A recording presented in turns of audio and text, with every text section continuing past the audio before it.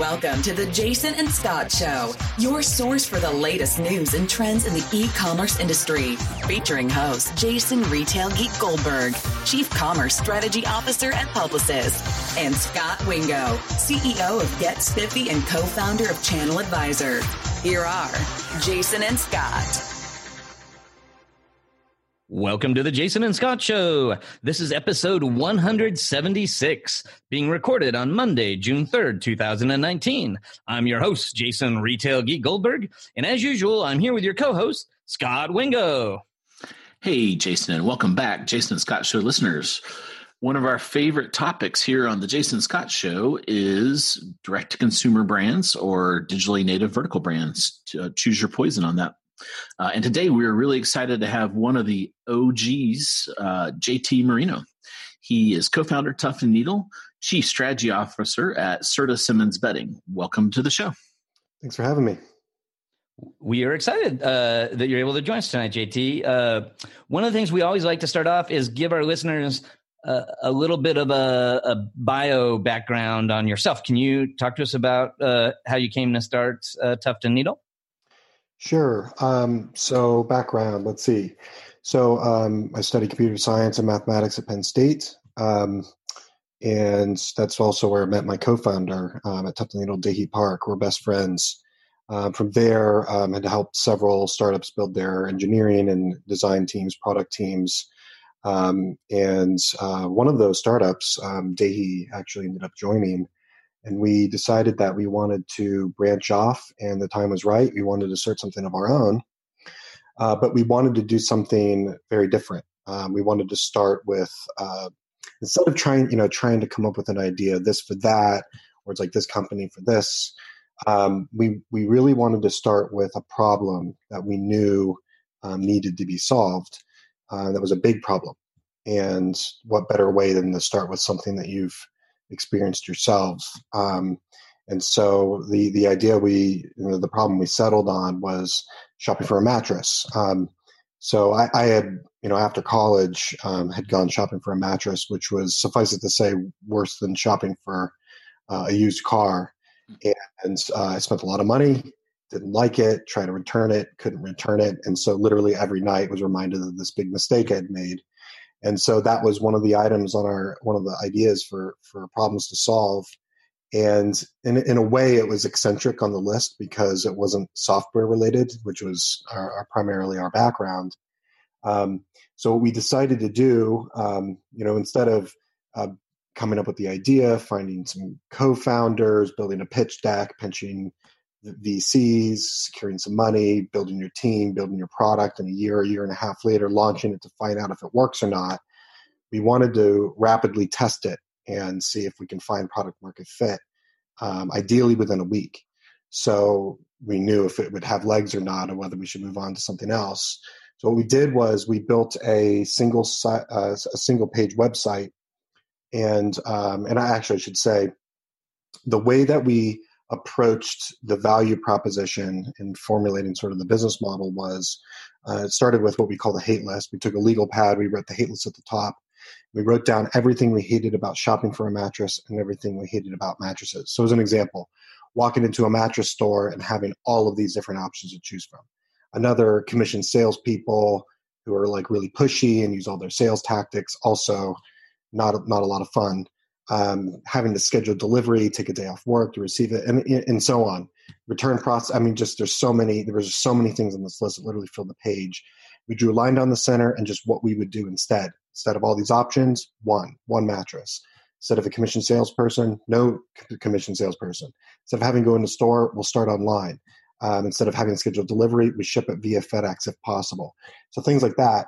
So we reduced the feature list to the minimum we thought it would take to convince somebody to buy from a company they had never heard of, and then just converted that into sales material on a website. We took a photo stock image of a mattress, put that up there, and a credit card form at the bottom. And the credit card form wasn't fully wired up, but it would send a signal if somebody attempted to buy. We launched the site. We took out a Google ad, and 15 minutes later, there was somebody just jamming on the process button. So we knew that if we could, within 15 minutes, have somebody already trying to buy, then there was definitely something here. So that's when we shut the site down. That was June of 2012. Over the summer, we figured out how do you make a mattress, who makes them, what the supply chain was, and then in October, we launched Tuft the Needle with our first product online. So that was October 2012. Without venture capital, it was fully bootstrapped. We essentially had 4 months of runway with our savings to survive before we had to either get a job or start paying ourselves, which we were successful in doing with about 3 months post-launch. That's awesome. Did that first test customer ever get a mattress, as far as you know?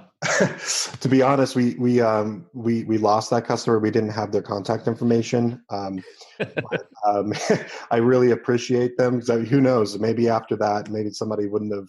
If somebody didn't attempt it within the first day, we might have abandoned the whole thing. But I'm glad whoever it was took a chance.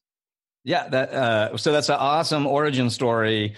I'm curious. A ton of the digital native companies we talk about on the show come out of this factory at Warden, and you were across town. Like, is there a Penn State Warden rivalry for digital native brands, or not really?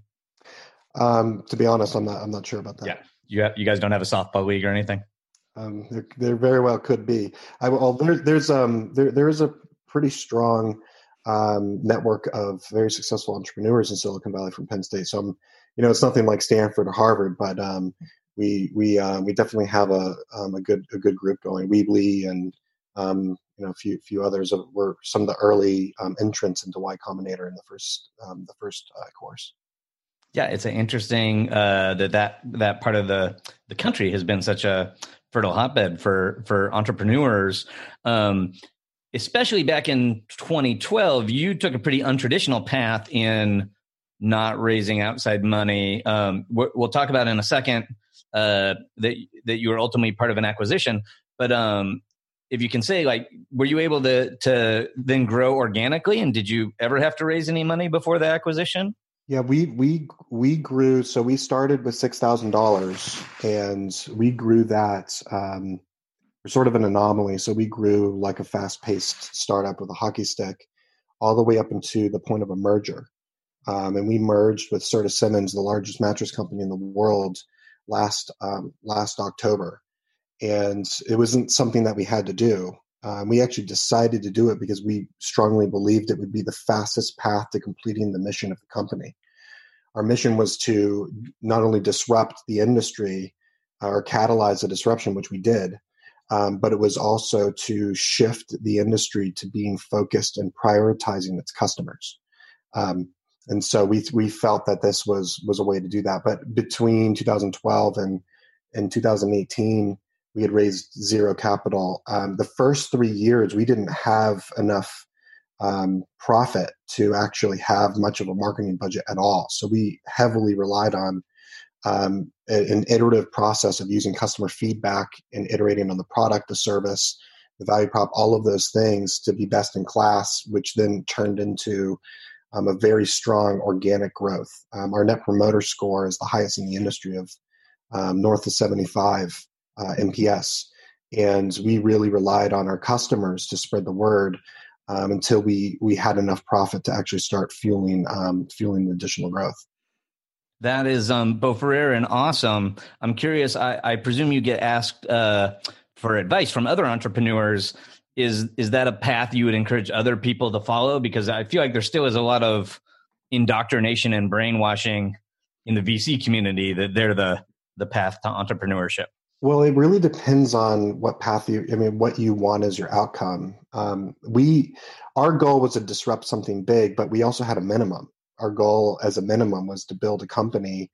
If we couldn't really grow it as big and cause the kind of change in an industry that we wanted to, we were okay to settle with a lifestyle business that could pay us the salaries we were making at the previous company, and then we would just build something else. So, but one of the nice things about it, so we had a bad taste in our mouth with the previous company that we had worked for, and I've seen this a number of times how venture capital money can be toxic to the decisions you make. When you prioritize growth over everything, a lot of times you forget about the customer, the very customer you're serving, or it sustains a shitty product that never really should exist, and you don't really need to sprint to solve it because you've got this money floating you.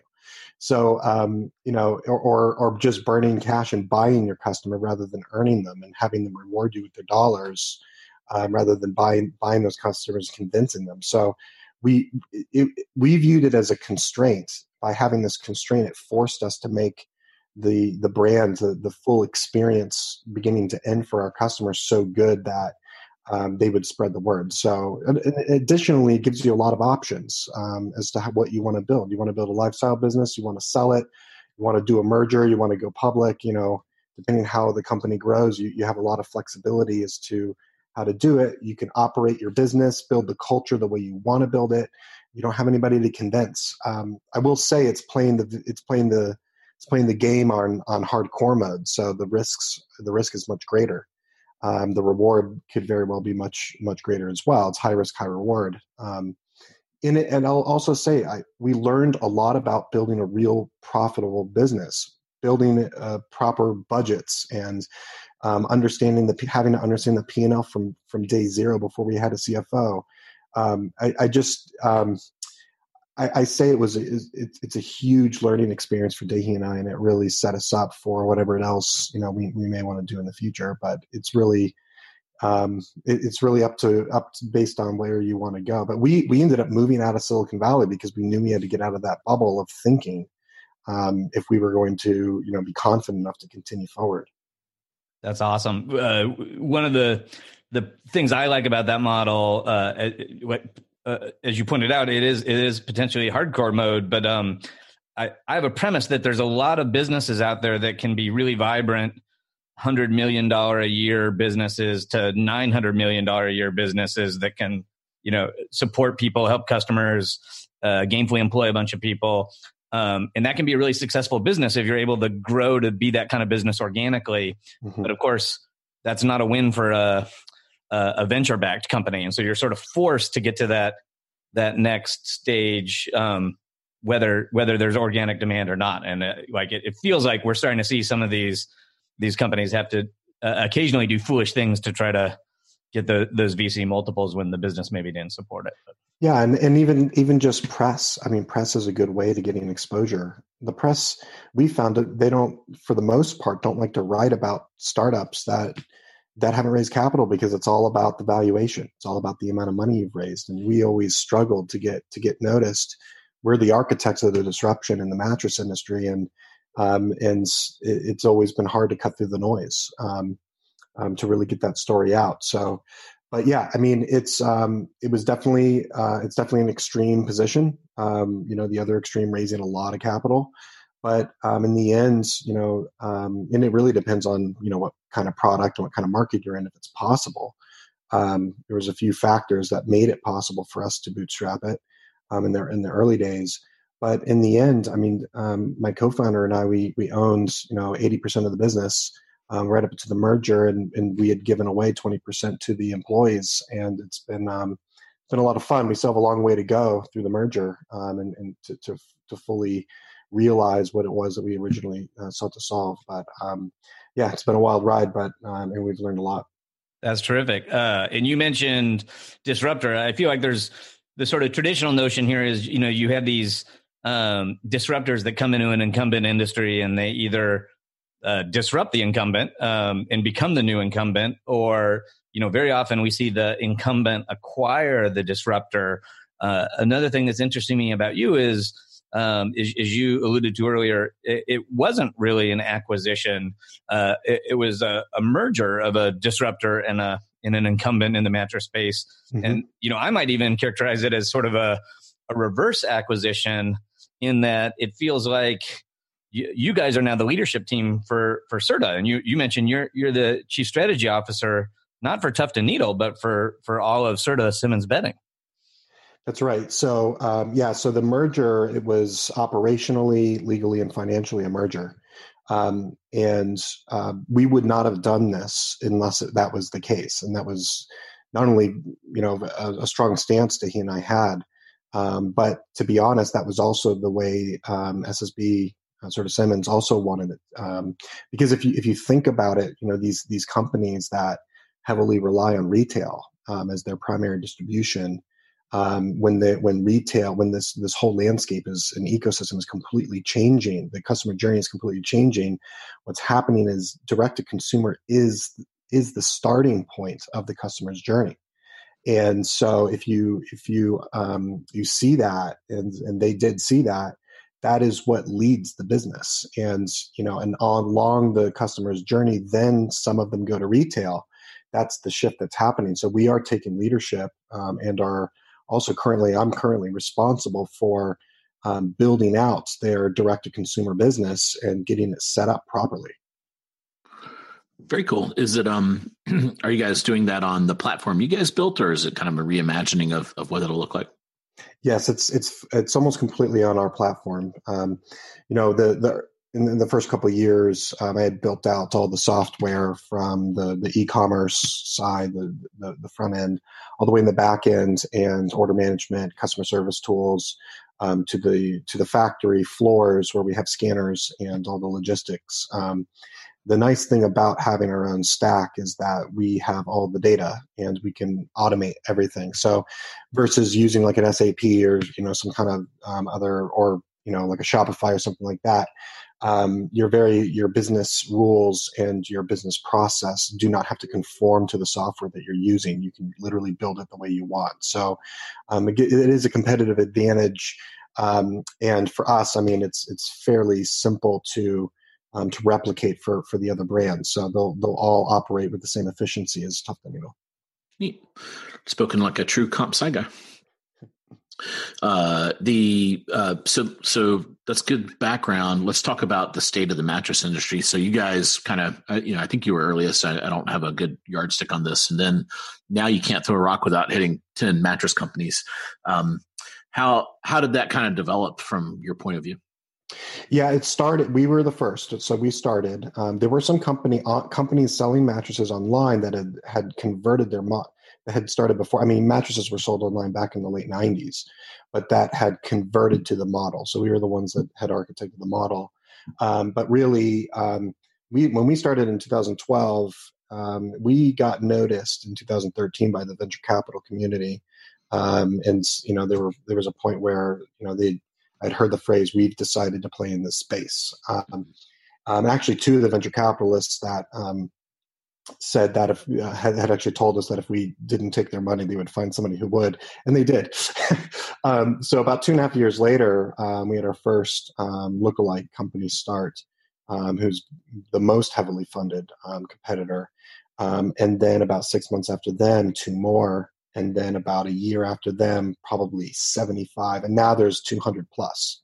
Wow. And, as a first time founder, I will say that it was definitely emotionally, it was emotional trial for me to get over the fact that somebody was building a company exactly like yours. There's not really much you can do about it. But then as I saw that this was actually a really great thing, because all this venture capital flooding into the market is being spent on marketing, raising the awareness of consumers. So they now know there's a new way to buy a mattress. And as long as you do a good job of getting your name out there, this is a high ticket item that people do a lot of research on. And as long as you have a solid, if not better, value proposition than your competitors, their dollars become your dollars. So it's been very good for accelerating our growth and helping us stay at the top of the wave as it's growing. Cool. And then what made you pull the trigger on combining with Serta? So it initially started with, I want to say it was 2015, the beginning, that we began to develop a retail strategy. And our approach, and we're also the first ones doing this and building a store, was not to take the approach of a pop-up. We I guess we're sort of righteous in taking a righteous standpoint or idealistic standpoint that the retail model is not dead. It's going to take a new form, and that we just have to figure it out. The unit economics must work out somehow. And so we opened up a store in San Francisco, and followed by a couple more. And it took us a few years to figure out how do you build a retail store in today's day and age that will last into the future, and do it profitably. And when we figured that out, that was really in 2017.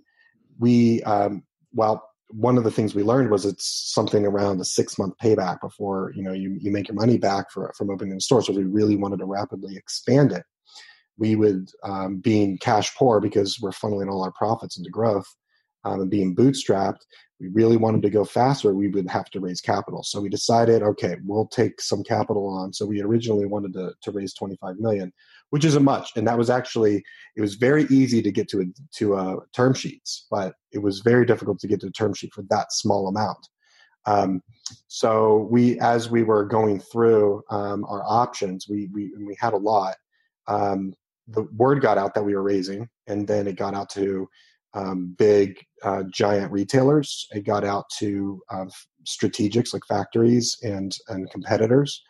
And then we started to get calls, inbounds from others. And when Serta Simmons reached out, it was actually driven by the private equity firm that owns Serta Simmons, the majority.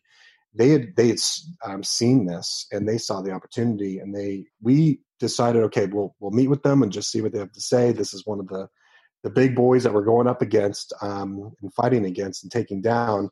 But when we met with them, we saw that their point of view is completely different. Their executive team, nobody from the mattress industry is on their executive team, which is weird. Their vision of the future was very similar to ours.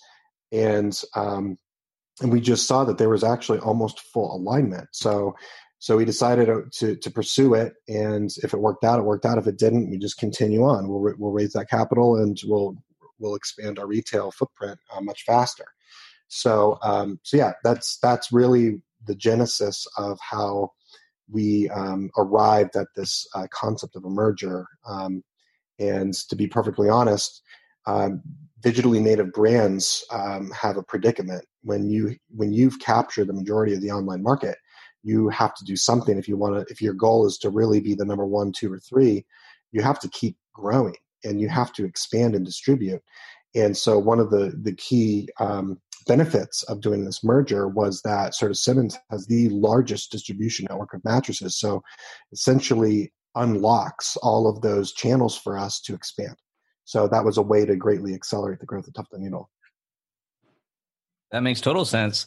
I'm curious. It's interesting to see how much the evolution in this space has changed consumer behavior in some ways and expectations, and then in other ways, maybe it hasn't. We're recording this the week after Memorial Day. Is that still the mattress Super Bowl? It's one of them. Yeah, it's definitely one of them, and it's unfortunate that mattresses are sold this way. From my point of view, it's a very promotional market, and it's trained customers to shop that way. Unfortunately, I think if it wasn't so promotional, if people didn't shop that way, we'd actually be able. All these companies actually be able to provide products at a lower price. But yeah, it's customers' expectations, at least the ones that now know there's a new way to shop, now expect at least the way I frame this usually is our biggest competitor is really Apple and Amazon, because what they're doing is they're setting the bar.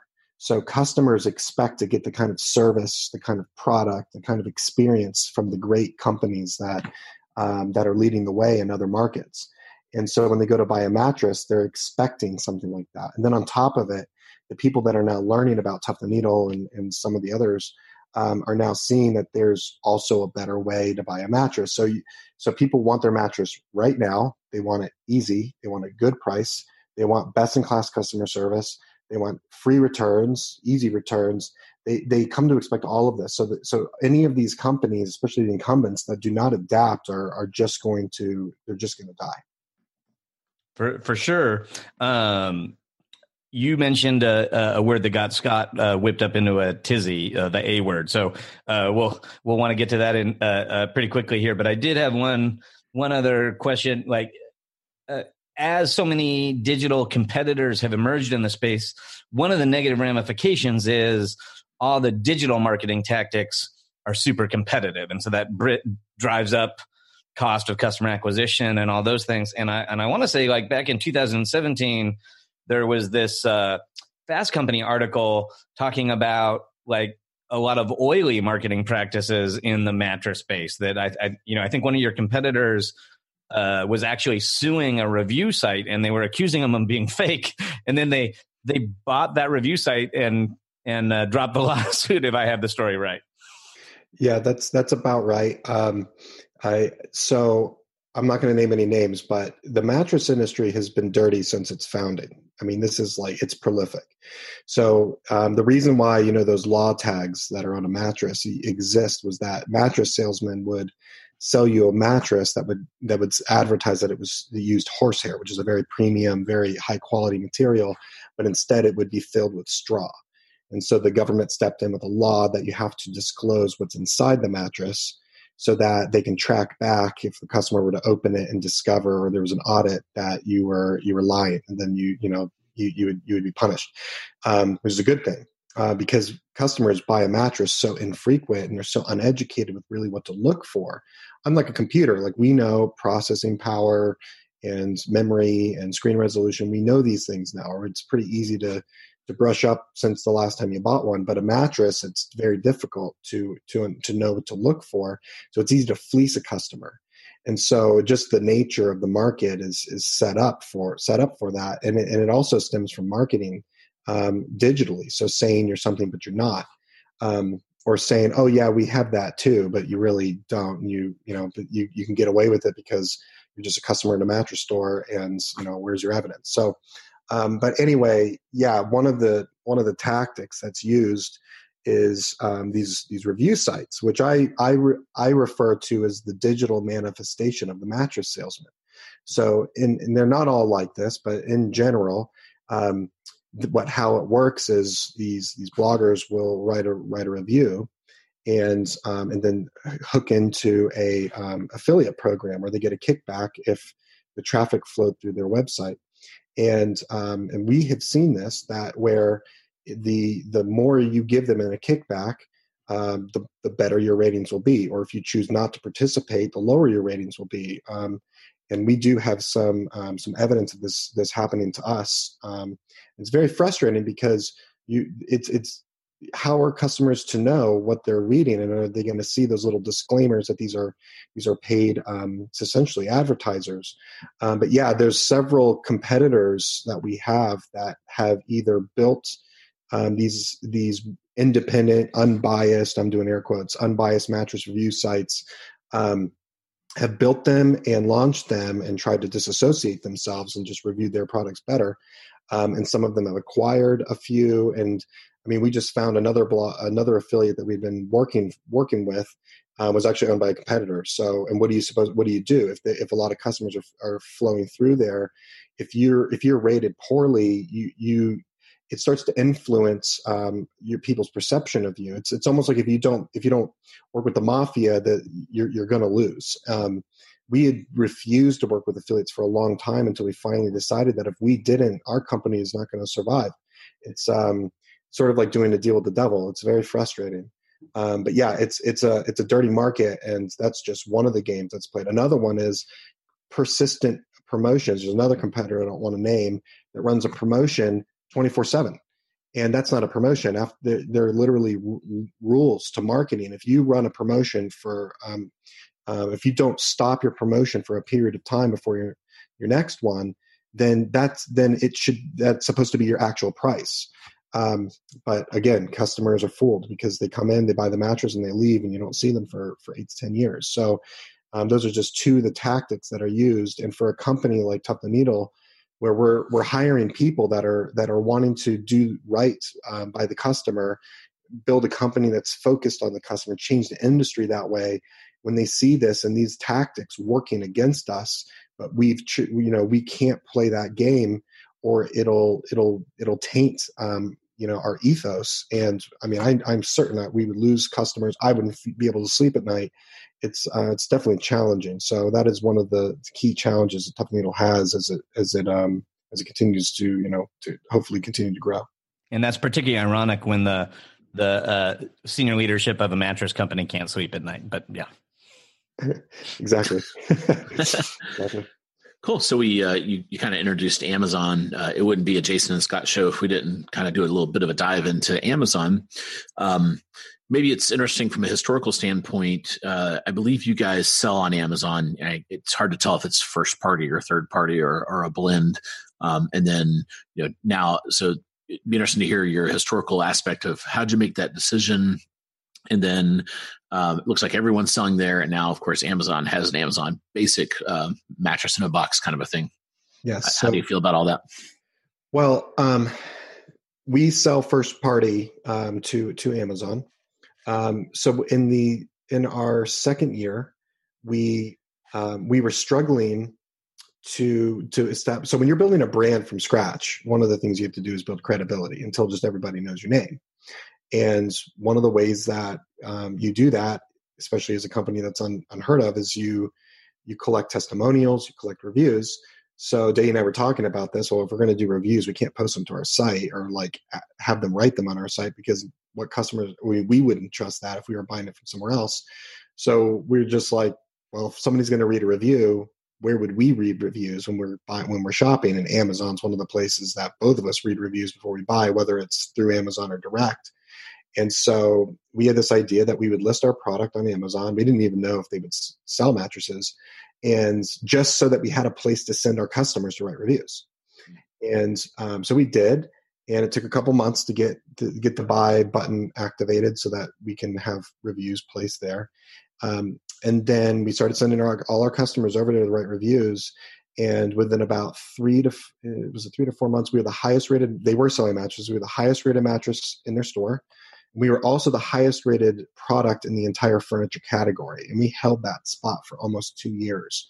So we were an early mover, and we still have the majority of the market of mattress sales above the $500 mark on Amazon. We've also developed a product with Amazon. It's called the Nod. And so they did release their private label, but one of the things they found is that brand names matter, and they wanted to do a collaboration. So we did develop a unique product that's only available exclusively on Amazon with them to serve their customers at that lower price point above or below $500.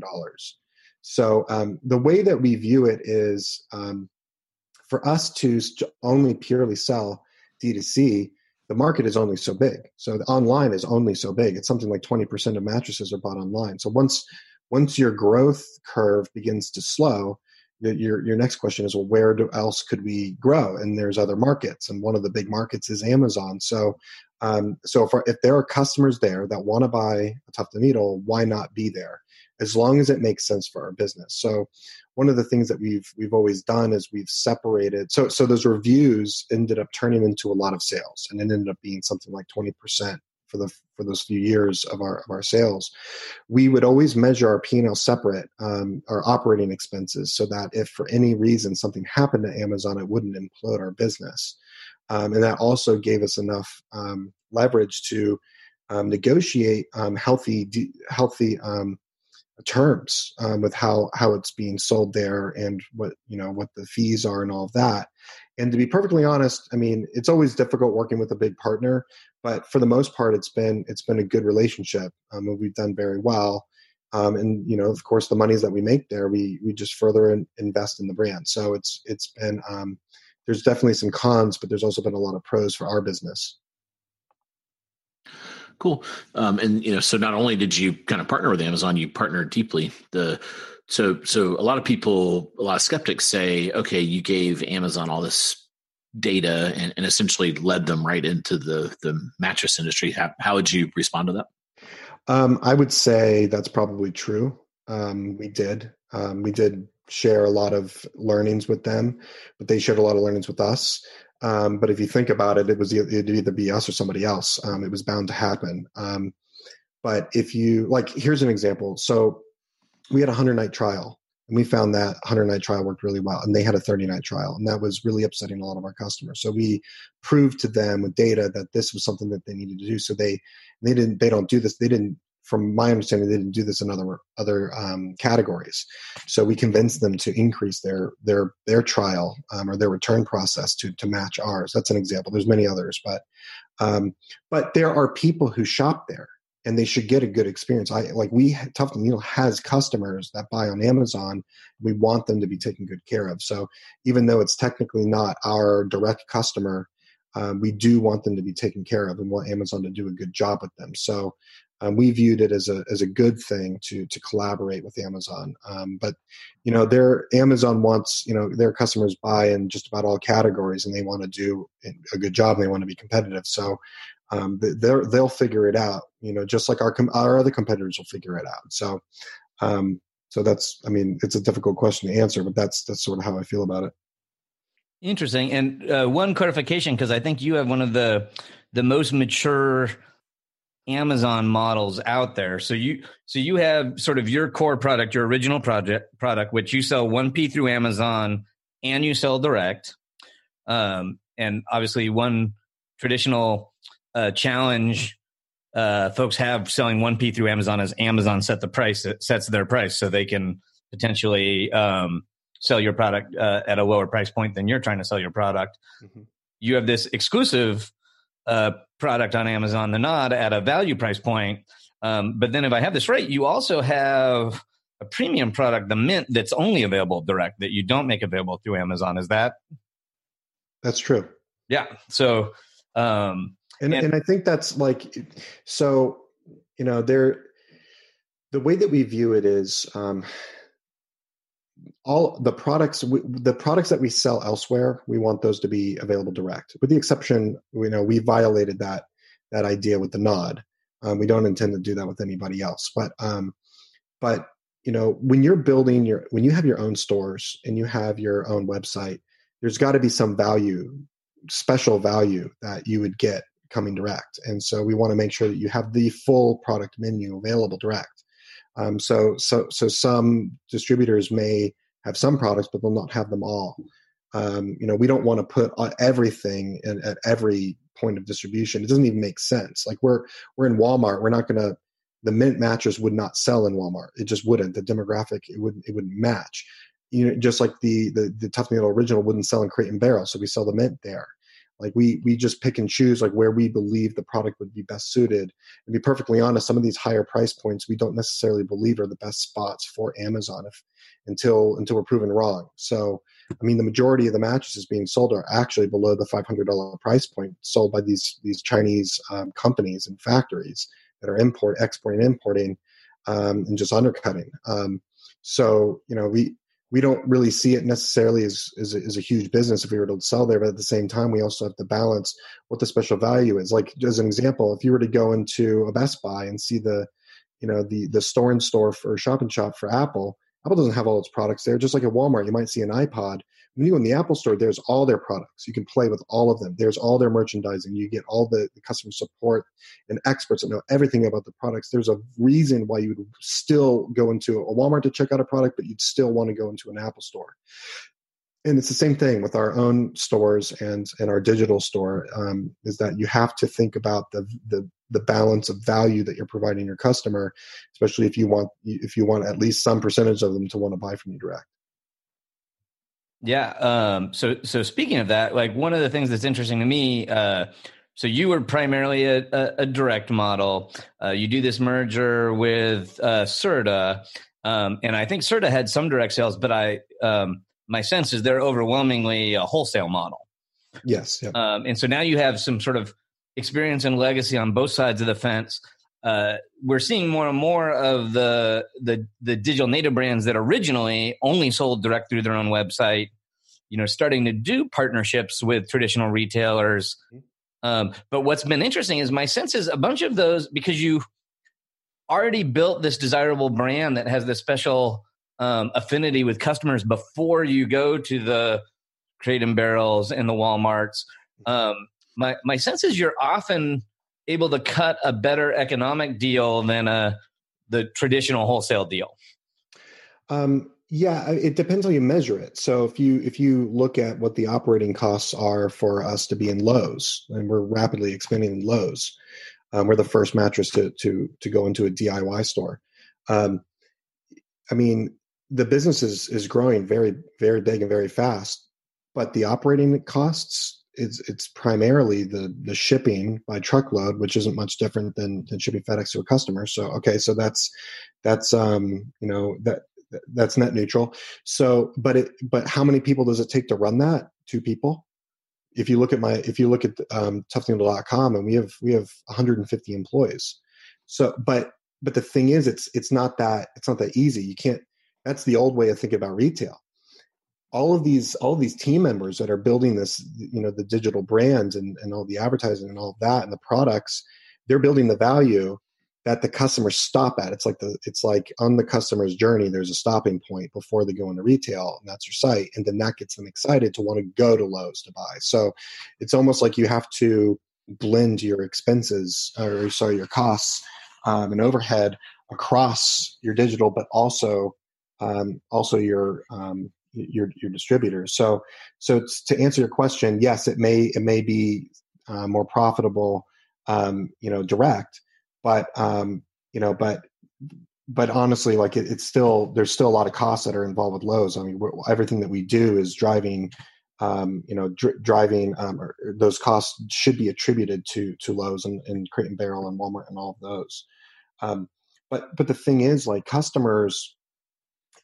you want to build the online market, it just depends on which market. Like if it's electronics something like 30 or 40%, but it grew to that point. For mattresses is like 20%. So if you want to keep growing, you're going to have to expand, and you're going to have to go into retail, and the customers start online, and then they discover you, whether it's through advertising or Googling around to finding you, and then you build the excitement, and they'll either they'll buy right there, or they'll want to go and see it. For our specific market, in mattresses, there is a large segment of customers that want to try the product, and that's just unique.